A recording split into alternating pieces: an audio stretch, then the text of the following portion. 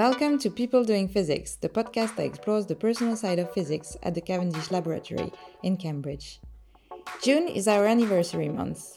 On the 16th of June, the Cavendish will be 149 years old. And for the occasion, we thought it would be a good idea to rerun one of our previous episodes with one of our longest standing member, Malcolm Longair. Malcolm is the memory of the department, and his stories are fascinating. So let's just jump in with Simone and Jacob and our guest, Malcolm Longair, and we'll be back next month with brand new episodes. Hope you enjoy.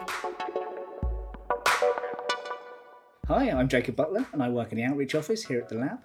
And I'm Simone Zaire Barker, a PhD student here studying experimental physics.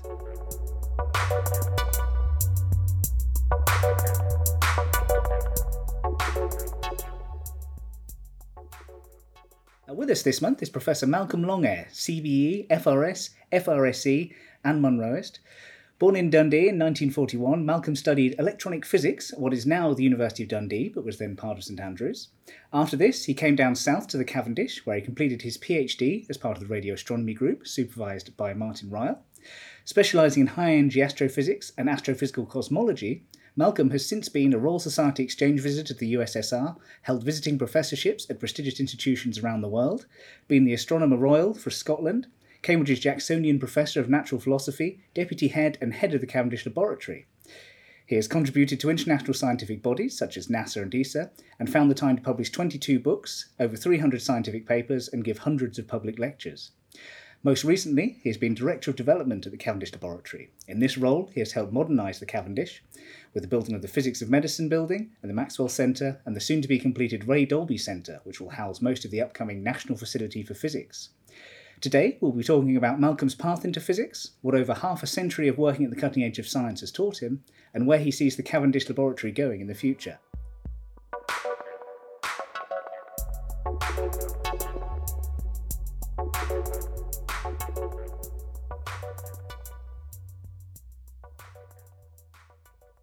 Thank you very much for being with us here, Malcolm. I think from the list of things that I've just gone through in our introduction there, we've got quite a bit to talk about. Indeed, no, it's a very great pleasure to talk to you. And you ask the questions, and I will give you as honest answers as I can. Lovely. Well, thank you very much. So you're something of an institution here at the Cavendish, but before we delve into your experiences here and your stories about your career in Cambridge, it'd be great to hear about how you got started in physics. So, as I mentioned, you grew up in Dundee in the 1940s and went on to study chemistry and physics at the University of St Andrews. Was there anything in particular about physics that drew you in, and what was the experience of university like for you? Well, it's a slightly strange story. Originally, I was going to be a chemist, but then I found I was more and more drawn to physics. At that time, the university in Dundee was not terribly strong in physics, but it was very good in engineering and electrical engineering. And so I discovered a course which I could take, which combined both electrical engineering and attending all the physics lectures as well. So I essentially did 2 degrees at one time. And in fact, I found the electrical engineering very, very stimulating, actually rather easy. I found it for the things I was doing. And so I did pretty well there. Whereas the physics I learned didn't have the same intensity of apprehension that I had for others, because I wasn't examined in the physics. Okay. So then I was offered a place in Cambridge to work in the radio astronomy group, which was absolutely blew my mind, because people from my background don't go to Cambridge. That's just the story. So not from an academic family then?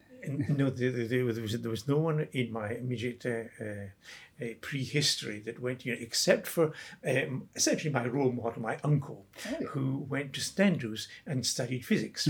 So at the age of around about 4 or 5, people asked me, "What do you want to do when you grow up?" And I would say, "I want to be an atomic physicist." and essentially, that's what's happened one way or another.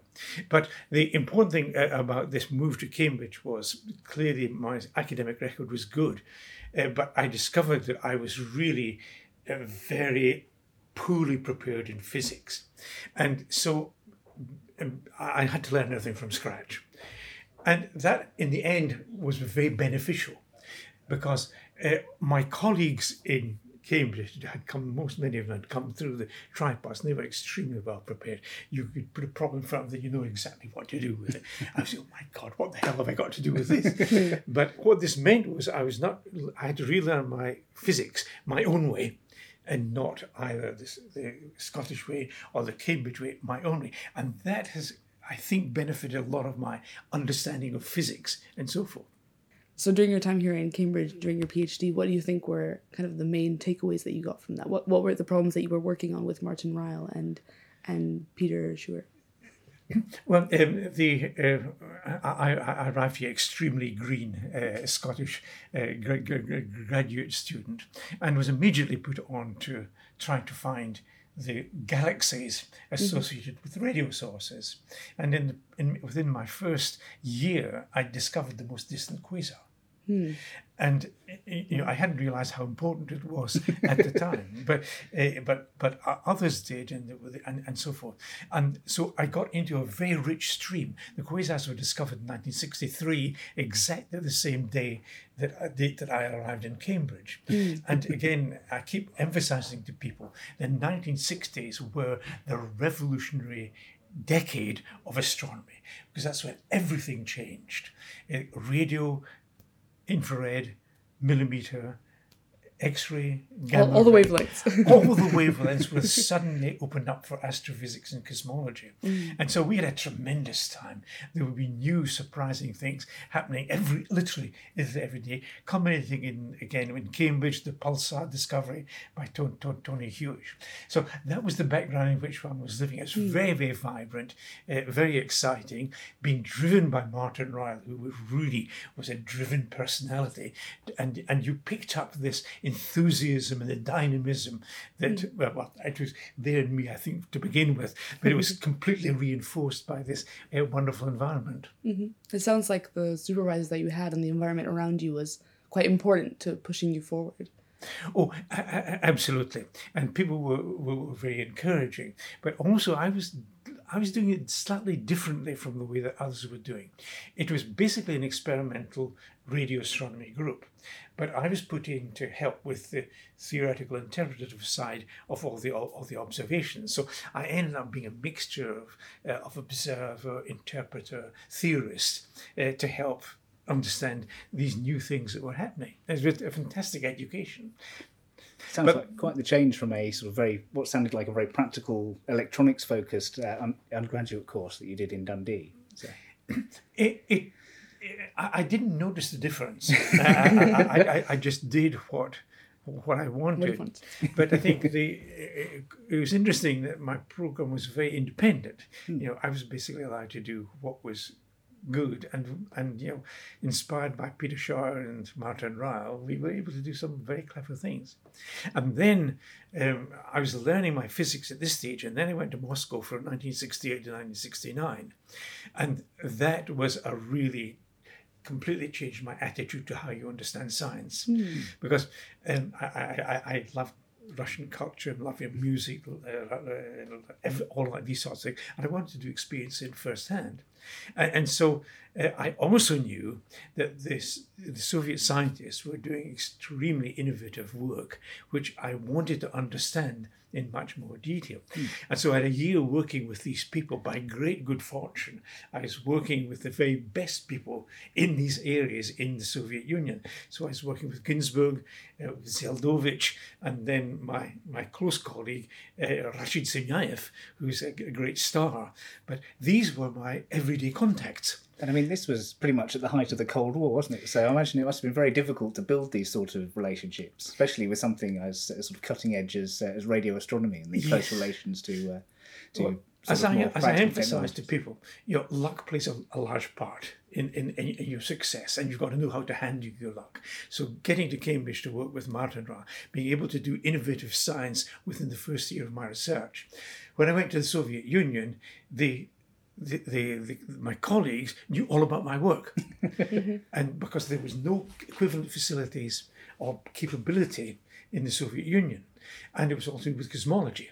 Zeldovich had been leading the nuclear physics program for designing atomic weapons, but then had changed, had completely left that program in 1960, and was now devoting all his efforts to high-energy astrophysics and cosmology. And so that's why they wanted to know what I was up to, because the stuff we were doing was right at the cutting edge of radio astronomy and cosmology. So that was another huge bit of luck. But then they opened up for me huge ranges of new types of science. So I was writing papers with Rashid on X-ray background, gamma ray background, also infrared observation, all this sort of thing. And we wrote a paper, which again, Rashid did an awful lot of work on it, on the extragalactic background radiation, where we surveyed the whole of all the wave bands and all the cosmology that was going on in one paper. So that's a sort of, again, that's narrow luck. focus there. That's just luck that you actually, the circumstance just made that happen. So that was a tremendous kickoff. So by the time I came back, and then I was made a demonstrator, what's now called an assistant professor here in the laboratory, and had to start learning my physics again from scratch, because again now I had to present it, and that was that was hard work, but very profitable, because I had to relearn everything in my own way, and that's why the books that I've written look different from the way that people normally present physics, quite intentionally.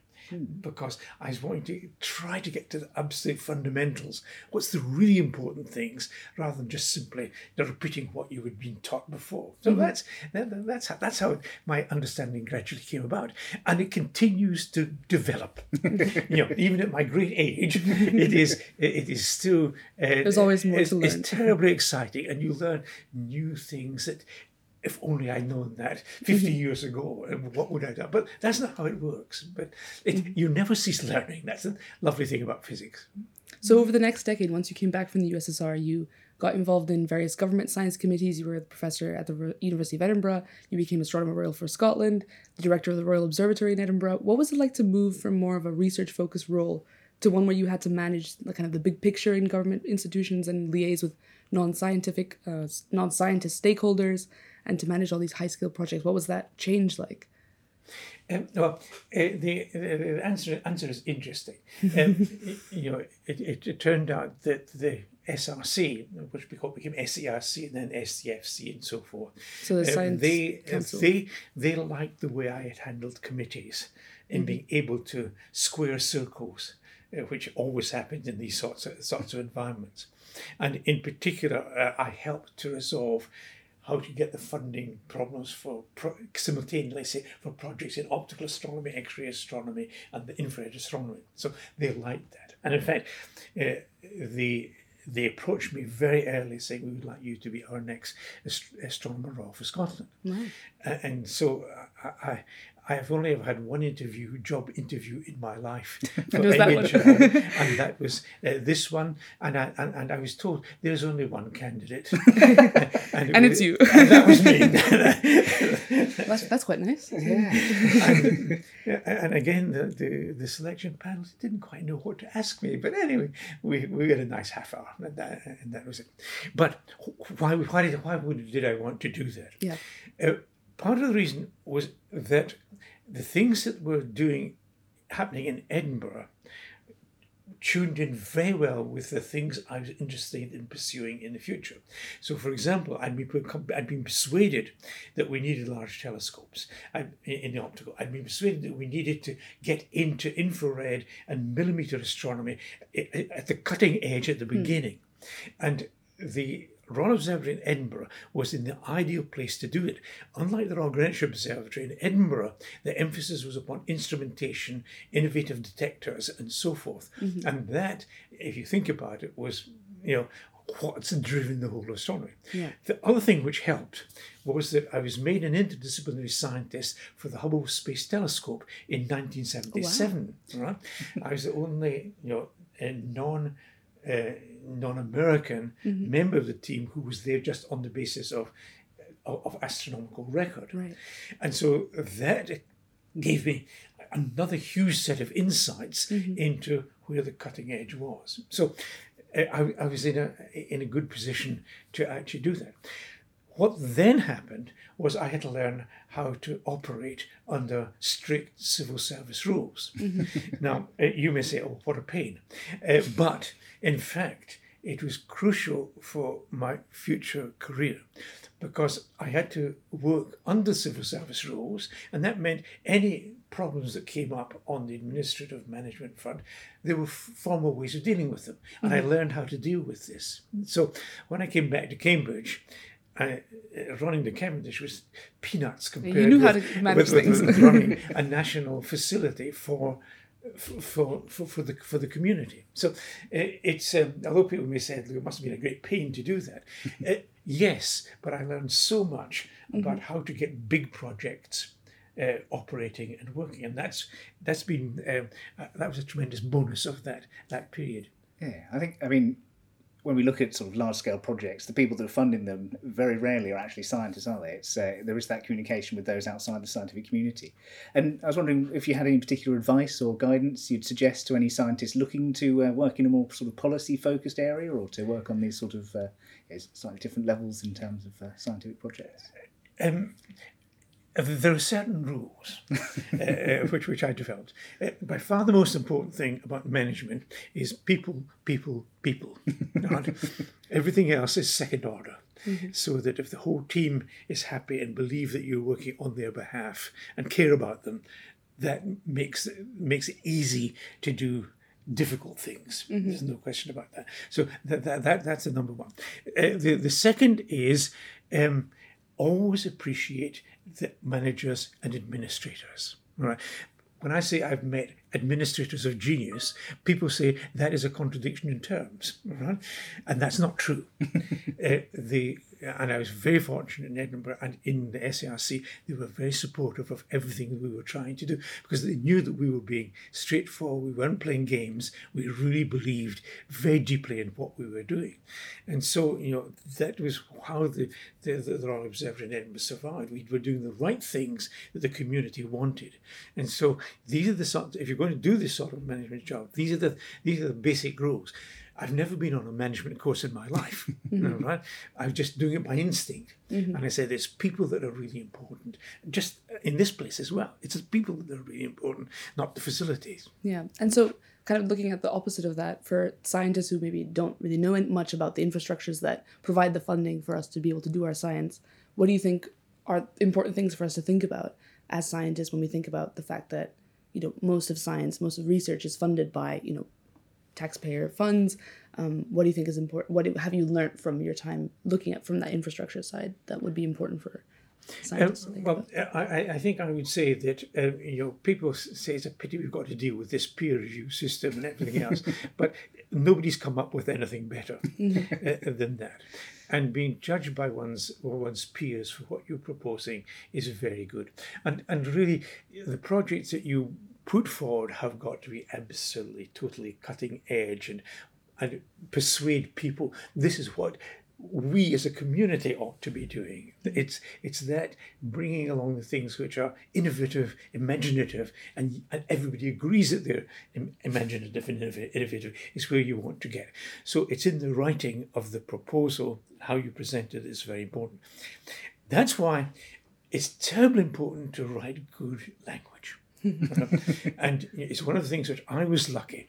When I was at school, I was doing French, English, Latin, history, Greek, up to the age of 18. Right? And what that meant was that you naturally were brought up to write good English. And it helps enormously if you look at research proposals. The ones which you read through and say, but that was a joy to read. Right? So good storytelling is important. Good storytelling.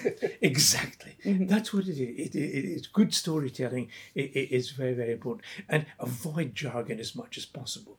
If you're really clever, you don't need jargon. That's the you can explain it in simple words that everyone will say, golly, these guys are bright.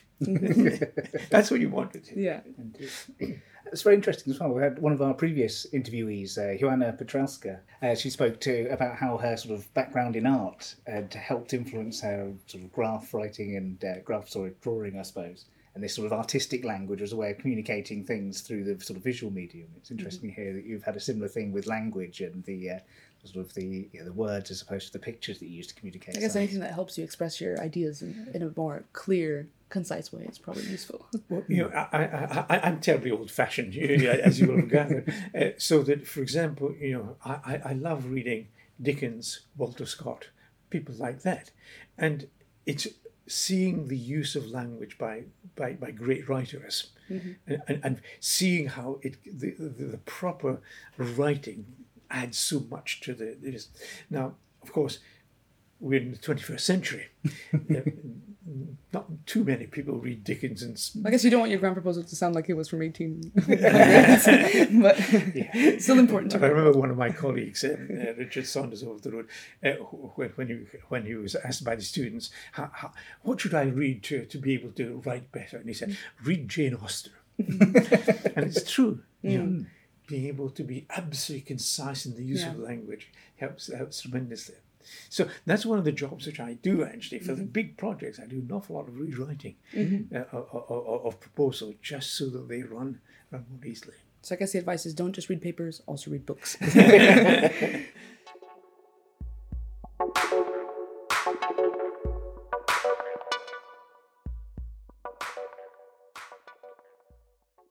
We now take a break from the interview to look at some of the latest research news coming from the Cavendish. This month, we focus on how artificial intelligence is helping to speed up the discovery of new materials. Atoms are the basic building blocks of every material. Combining different types of atoms naturally leads to different materials. However, it is not just the types of atoms that determine material properties, but also their arrangement. Let's take carbon as a simple example. If we pack the atoms in hexagonal stacks, we obtain graphite, pencil lead. But if we arrange them in a face-centered cubic structure, we obtain diamond. There are many ways that atoms can pack into a material. Some packings are stable and others are not. Determining the stability of a packing is a computationally intensive task, and calculating every possible arrangement of atoms to find the best one is not practical. This leads to a significant bottleneck in material science. Now, Dr. Reese Goodall and Dr. Alpha Lee from the Cavendish, in collaboration with researchers from Linköping University in Sweden, have published a study in the journal Science Advances in which they propose a new computational way to predict the structure of materials, given its constitutive elements, without having to fabricate them in the lab. Their method is based on machine learning, a computational technique in artificial intelligence in which an algorithm is trained to recognize patterns in sample data to make predictions on new data without being explicitly programmed to do so. Such algorithms are already widely employed in facial recognition systems or self-driving cars, for instance.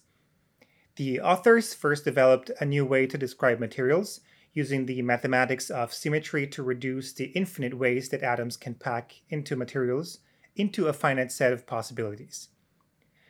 They then used machine learning to predict the ideal packing of atoms, given the elements and their relative composition in the material. With this new approach, the authors were able to discover new materials with 5 times the efficiency of the current standard, removing a key roadblock in developing advanced materials for applications such as energy storage and photovoltaics. Their method can also find thousands of new and stable materials that have never been made before, in a way that is computationally efficient. This material structure prediction challenge is similar to the protein folding problem in biology, said Dr. Alfali. There are many possible structures that a material can fold into, except the material science problem is perhaps even more challenging than biology because it considers a much broader set of elements.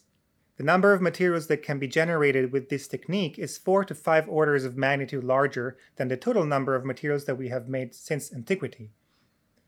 The researchers are now using their machine learning platform to find new functional materials such as dielectric materials. They're also integrating other aspects of experimental constraints into their approach to screen for functional properties.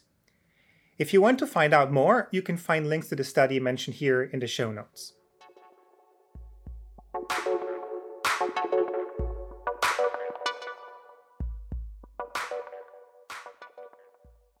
So you're back with us here with Professor Malcolm Longair, where we've been talking about his how he got into science and the sorts of things he's been up to for the last 50 years. We were just talking about the sort of work you did at a management level, where you ended up talking to the civil service and communicating with all sorts of interesting non-scientific people. But eventually you moved back to the Cavendish as professor, where you served as the head of department here for 8 years, where you began the programme to rebuild the Cavendish Laboratory. Could you tell us a bit about the process behind a project of this sort of scale? It's quite a sizable investment to build a new laboratory.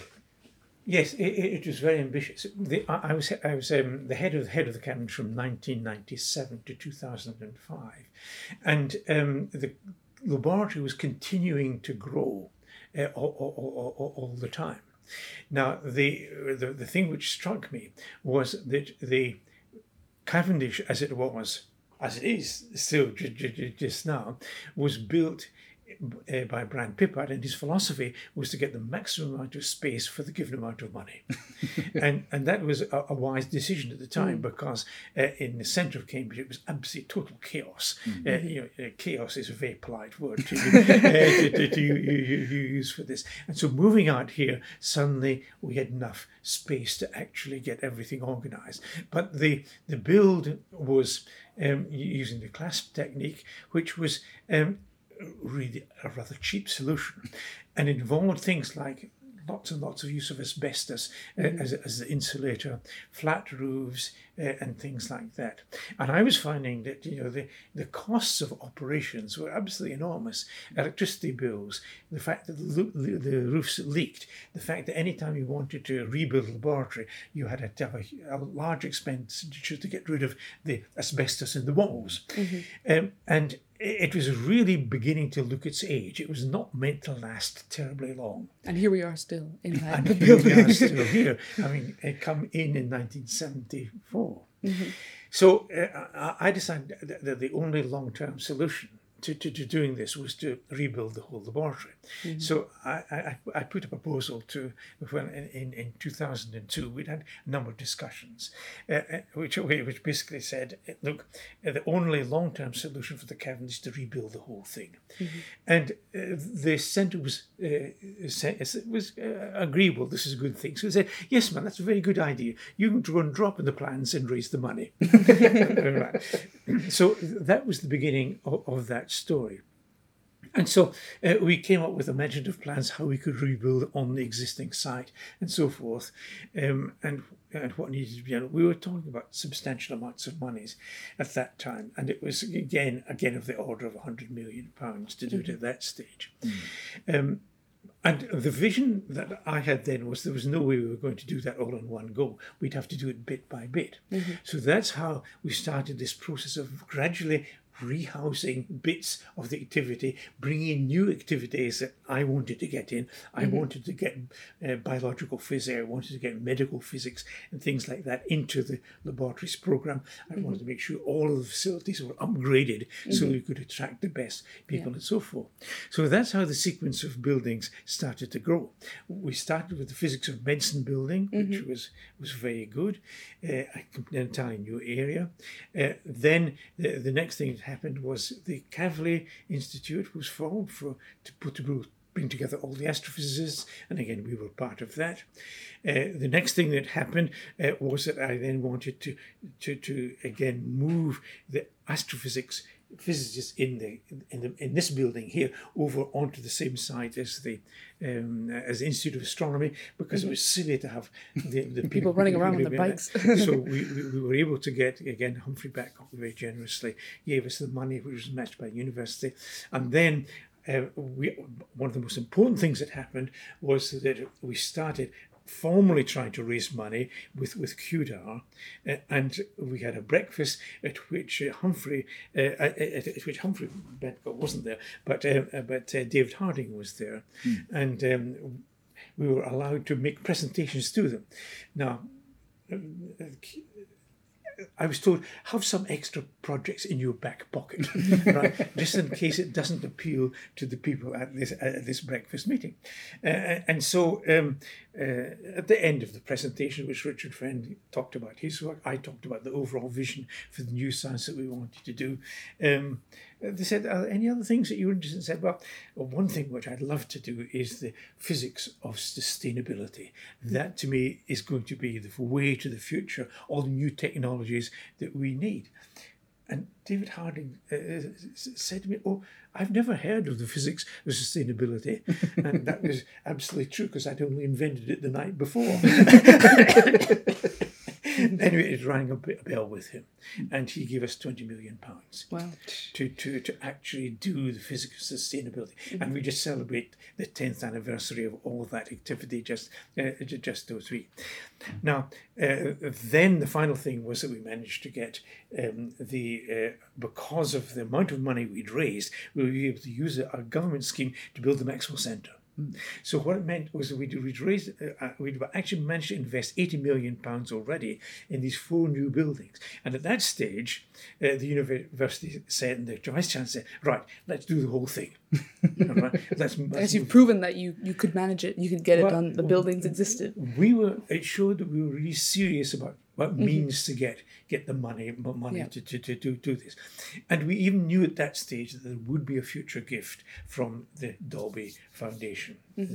So we used that to again get tranches, very substantial tranches, and got 3/4 of the money for what was now a £300 million building, because of everything we wanted to move. And that's how. So the answer is you've got to do 2 things. One is to keep trying to find the people who can help, and then to use that to leverage the other sums of money that you need to actually get this something. But we were lucky.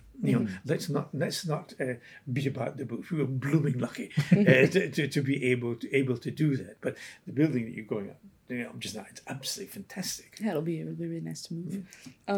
Actually, I was going to say that it sounds like from what you're saying that your career, in the fact that you had such a track record in large scale projects, that you'd seen, if we want to do infrared astronomy, we need, these telescopes, we need these detectors. It sounds like you had the same vision for the Cavendish, in the sense that if we want to keep, working at this level or doing this kind of research, we're going to need a certain facility, absolutely, a certain instrumentation. That's right. You lots of people. Some of the older members say, "Oh, this is a wonderful building. The building we're in." And I said, "Look, this is going to fall down. You cannot hope to attract the best people unless you've got the best accommodation, the best facilities of everything, and not just looking at what you're doing now. You've got to have where are you going to be? A vision for the future." And what's interesting is to see how things changed in the directions of the science. I can't emphasize just how important the Winton program that was funded by David Harding was, because that has produced all sorts of new, not only science, but collaborations.